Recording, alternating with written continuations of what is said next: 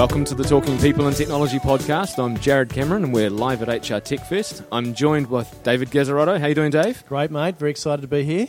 Good man. And we've got today on the hot seat, we've got Kirsty Grant from Populate. How you doing, Kirsty? Hello. Very good, thank you. Good to have you here. You're over from New Zealand, is that right? Indeed, Auckland. I'm surrounded. But I've had a bit of a crazy week. So last Saturday I was in San Francisco. I flew to New York. Friday I got back to Auckland, and then Sunday I left to come here. So I have no idea what time it is.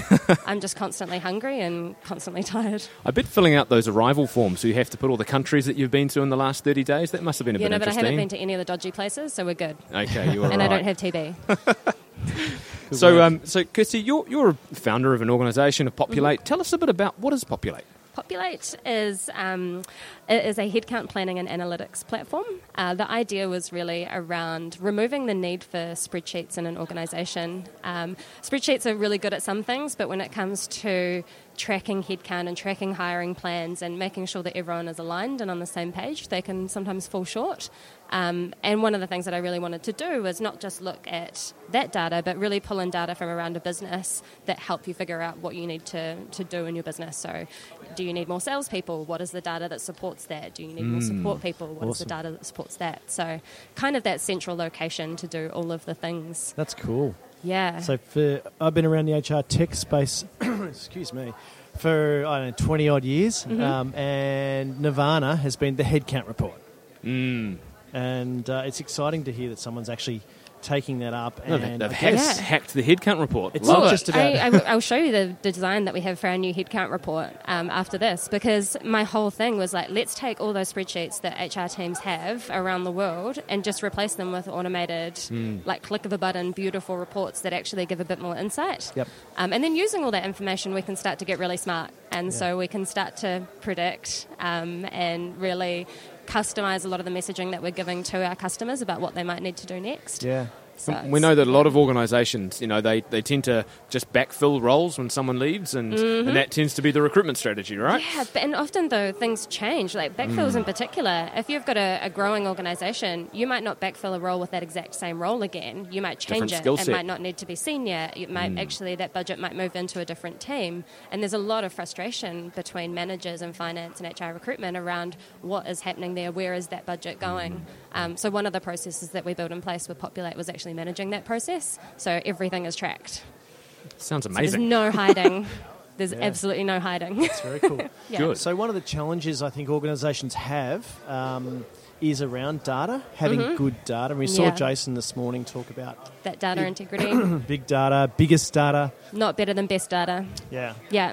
So is that kind of what's Yeah. driven you in terms Yeah, of... definitely. And I think, the way that we've thought about our design and the processes that we're enforcing within the technology is we're really encouraging people to keep it updated and to make it really easy for them. And I think that's where, the team that I've got on board, they're not hardcore HR. They're really good design and engineer people. Yep. So they're able to be quite objective around how they're approaching the problem. So I basically come back and I say, these are all of the problems. And then they think about the solutions. So I'm not telling them, hey, you should do this because I've seen someone else do that over there. They're really re-engineering and really thinking about what is going to make customers really happy. So you're not just replicating the way that somebody works today, you're actually sort of rethinking the approach. Yeah. It's interesting because, I think actually HR can learn some things from startups. What do you think they could learn? Totally. Well, I think startups naturally are disruptors. They, particularly around process. I know myself, I'm a bit anti it. I think process should be so good that you don't even know that it's a process. Yeah. And Frictionless. so, it should just flow. It should Frictionless be obvious. HR. We've coined a new term today. Yeah, there we go. You Frictionless heard it here HR. first. But I think that's something that startups do really well, and they're forced to do that because they don't have the luxury. And I say it's a luxury because right now it would definitely be a luxury to have a lot more people on the team. Yep. But you have to be smart. You have to be really focused on what you're doing and how you're doing it. You don't have big budgets. You don't have huge teams. You've just got to be smart. Yeah, absolutely. So, and I think that's definitely something that HR teams can learn from. I mean, I know I've seen the way that they approach certain projects, and it's no wonder that they spend a fortune and they get to the end results that they do that are disappointing and lack that traction with the rest of the organisation because they're not really I know something that we picked up in the last couple of years is we've been really trying to use a minimum viable product approach. So, we've been trying to just stand up the bare bones of what you need to start Thin iterating. slices, yeah. We have a little bit of a kind of a mantra in the office where it's easy, fast, pretty. So you make it really, really easy first. So think about like what is the process and how is it going to be really easy for the customer first. Then we make sure that it's fast and good, and then we make it pretty. I like the that. reality is it's still pretty at easy, but it's just like really pretty later on. Pretty, yeah. But it just means that we're rapidly iterating, and all of the things, all the features that we're building and populate, we take the thinnest slice first, and then we build on that quite quickly. Yeah, so great. customers are able to give us lots of feedback and say, I really like this, I hate that, and then we can change it super fast. It's very cool. Hey, so what's in the water over there in NZ? There's all these cool tech startups, Yeah. It's in our blood. Yeah, I agree. Definitely. It's it's that whole number 8 wire mentality where we just have a culture of innovation, and maybe it's that we are at the bottom of the world and we don't have all of the resources and the sorry, things. what did you say? Bottom of the gene pool? Bottom of the world. Sorry, You're a little noisy here. outnumbered. Yeah, exactly. 2-1. There's 2 Kiwis on this. Come on, this podcast. It's not going to be frictionless anymore. So it is definitely in our blood, and I think leading on from that, we have that perfect combination of a small market that we can test in. Yeah. There's a lot of things that have been tested in New Zealand. We've had chip cards for like Forever. years, like FPOS cards for 20 years, I think. Like, Yeah, right. Cash is almost not a thing. Cash is not a thing. Pe- It freaks people me out hate when I have carrying cash. cash. Yeah. So with that in mind, I think it is a really good place to test and learn. And our first customers, we all kept in New Zealand because we wanted to, we wanted to access them and be really close to them. But you have to think global from day one when you're there. Yep. Which is also an advantage. You get a tech startup in America, they've got this huge market right on their doorstep. They never really need to think global. We do. They think scale first. Yeah. Not.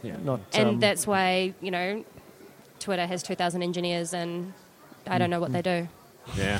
Yeah. 2,000 engineers. Yeah. When was the last time I saw a Twitter product update? Oh, no, they did one recently. It was like night mode, so it went dark. in the Ah, background. yeah, cool. Which was pretty cool. And Wow. also the 2,000 little, engineers. like a read receipt on DMs. Oh, there you go. So pretty innovative stuff. Yeah. Sorry, Twitter, I 2,000 love you. engineers. Oh, We love that's you. impressive. I love you, I just don't think you should have 2,000 engineers.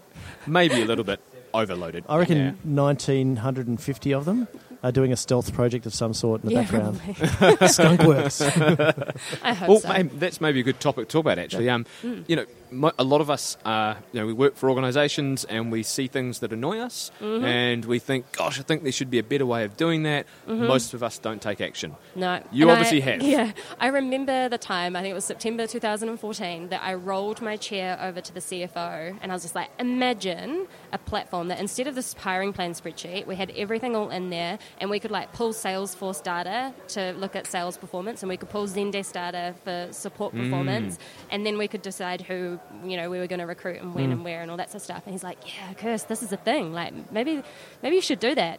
And then we got really busy hiring all the people and I just never quite got a chance until, August, September last year.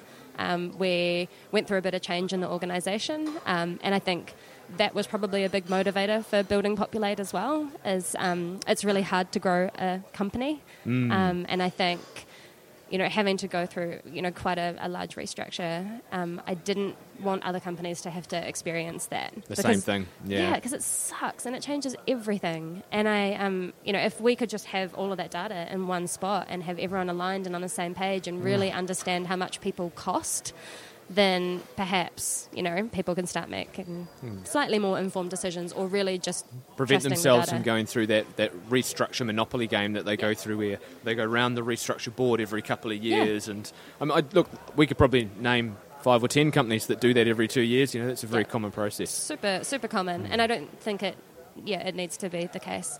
Certainly if companies are interested in looking after their culture and the well-being of their employees, then something's got to give. For sure. Maybe just to wrap up, Kirsty, maybe if could you give 2 or 3 pointers to someone that they've seen the problem in their organisation and they've maybe got the idea and they're thinking, Do I take the leap? Do I Yeah. not? What's 2 or 3 things to give them that nudge? So the first thing is researching the problems. So not the idea. It's really easy to come up with an idea, and it's really easy to get emotionally attached to that idea, but you've got to really understand the problems that are faced by, your end user, the person that's going to pay. Yep.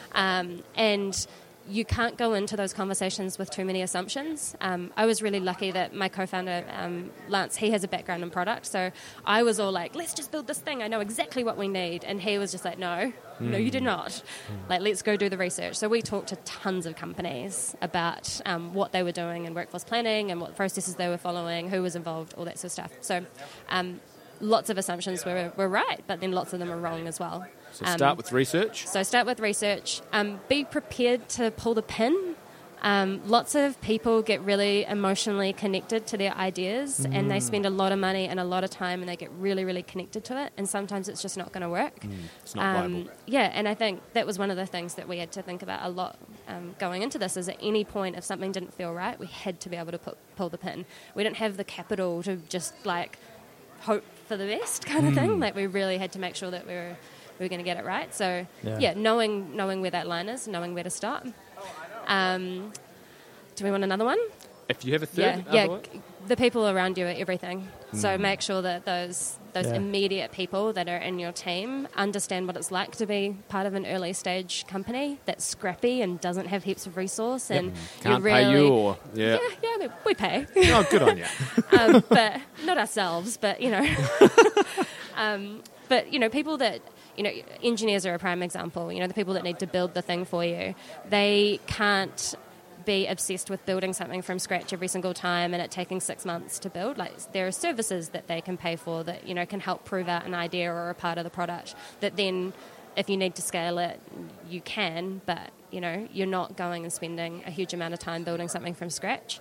Okay. And then, advisors and just people around that have been there and done that. I think in New Zealand, it's less of a thing. There's not that many people that have gone through the loop a few times with successful exits and then come back in.